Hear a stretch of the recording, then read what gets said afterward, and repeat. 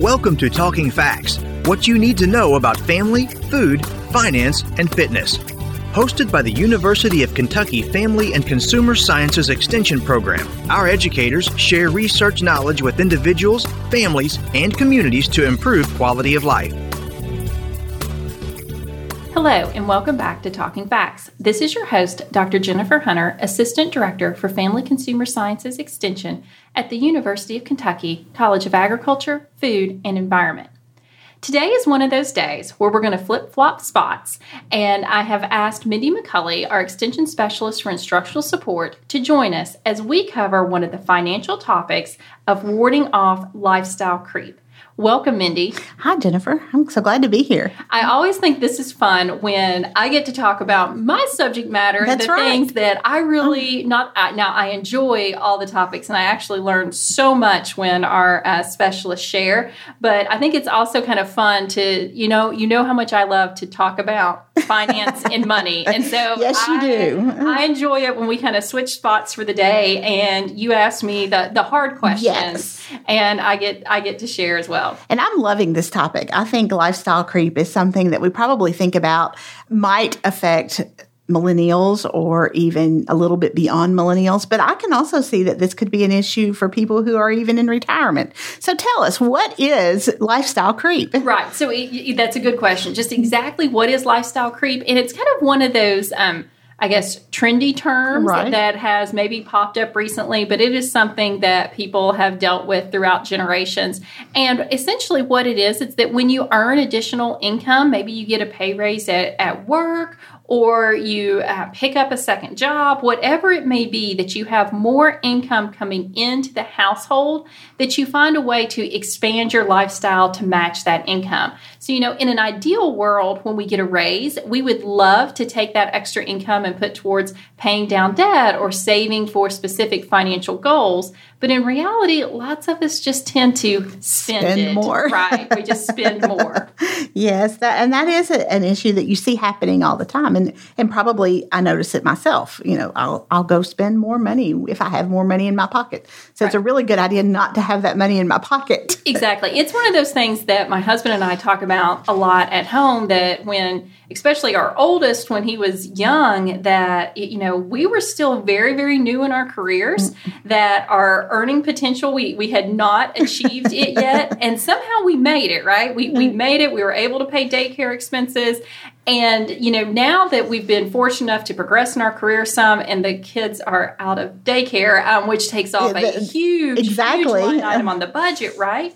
But I don't really know that we save that much more. And it's just because our lifestyle or the standard of living has expanded as we've grown older. And so we see that happening in all kinds of situations.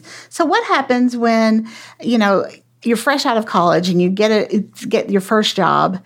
You're doing okay, but then you get a promotion.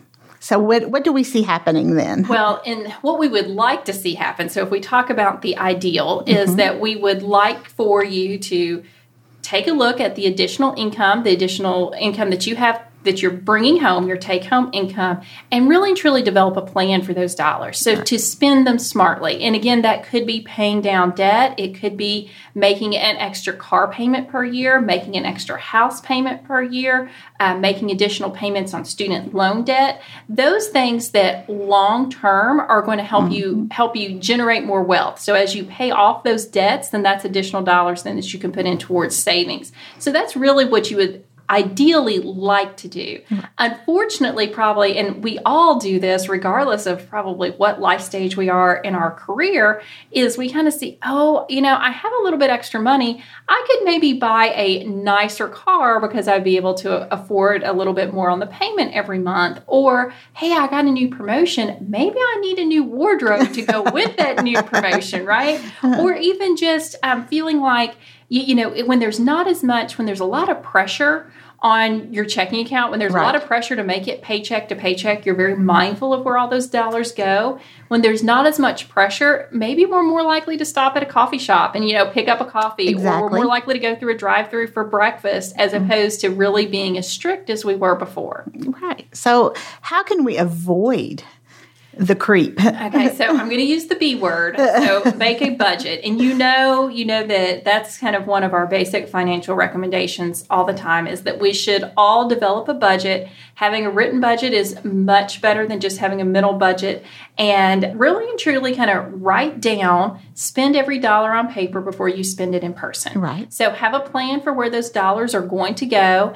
And it's also a good idea to keep a spending diary, because we all spend kind of subconsciously or unconsciously, right. I guess is probably the better term. And that's kind of the, hey, I stopped to get gas and I also went in and got a Coke or a coffee or a candy bar. Probably all things that are unhealthy for our diet too. But, just kind of this whole idea of, hey, I had $100 in my pocket on Monday, and by Friday, I'm like, where did that money go? To it? Mm-hmm. And so if you track those expenses, you don't have to do it all the time, but if you do it for 7 days and really get an idea of where your money's going, it can kind of help you identify if you're having some of these lifestyle creep situations. Or the leaks that tend to dribble right out of your pocket. Leaks, exactly. And when we have more money to kind of play with, those leaks can sometimes become greater. Right.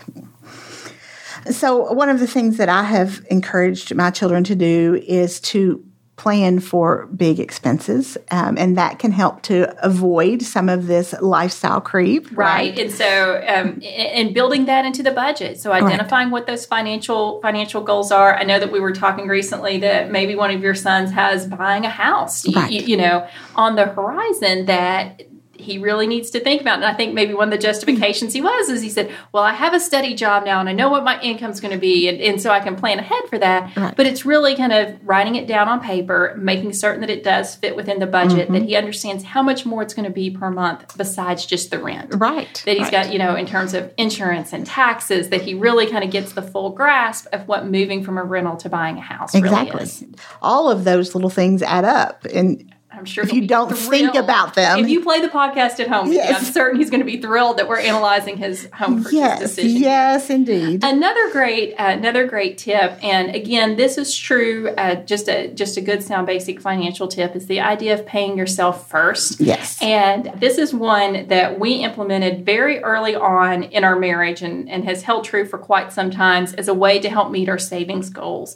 That we as consumers, and there's a tremendous amount of research about this, that we tend to learn to live off what is in our checking account. Right. And the idea of paying ourselves first is that immediately on every payday, we take a certain amount of money and put into savings. Right. And so therefore, when we're looking at our checking account, when maybe we go and take out cash, or for someone that does debit, whatever it may be, when you're kind of seeing that balance, looking at the app on your phone, you're not seeing those dollars that you have for savings. And I think sometimes consumers think at the beginning of every month, we're going to do really good this month. We're going to eat at home. We're not going to spend extra on entertainment. And then everything we have left at the end of the month, we'll put into savings.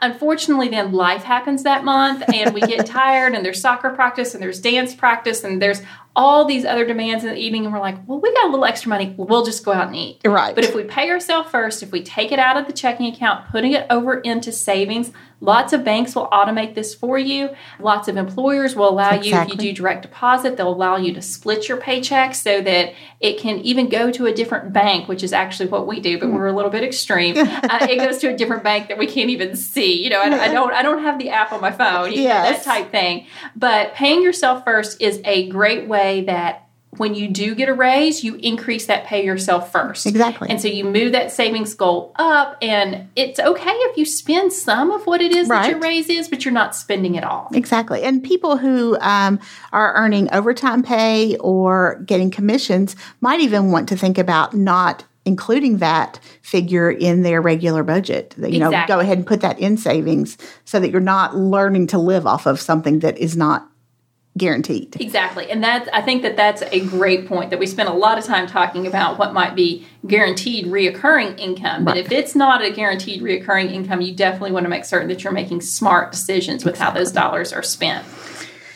And I guess we should celebrate having this new job and getting this new income, right? Right. But how should we celebrate? We should celebrate smart. Okay. So, and I think sometimes people might think that I'm a downer because I'm saying save, save, save. And that's true. We do want you to save. We do want you to pay down debt. We do want you to work towards making good financial decisions and working towards savings goals. But it's okay to celebrate too, that we work hard, and that if you do receive a promotion or somehow generate additional income, it's okay to celebrate that. It's just to be mindful about how we're celebrating it. So maybe there is a splurge in the future, and therefore make a plan for that splurge, right? Do a budget for your splurge. Set some financial goals towards the splurge, but make certain that we keep it within reason. If it's a vacation to celebrate with the family because this is something that you know maybe you've achieved personally at work, but the whole family has sacrificed to get there,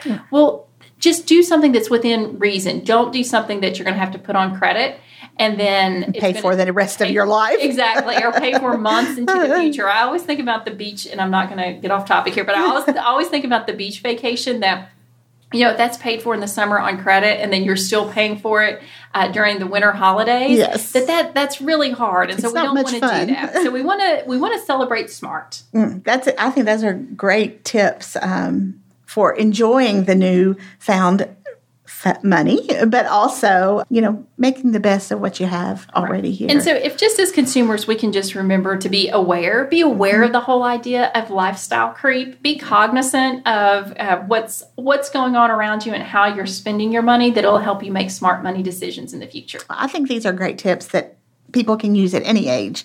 So I think that they will enjoy hearing about the lifestyle creep and how to avoid it. Great. Well, thanks so much, Mindy, for joining me today and allowing us to talk a little personal finance. I always think it's fun. All right. Great.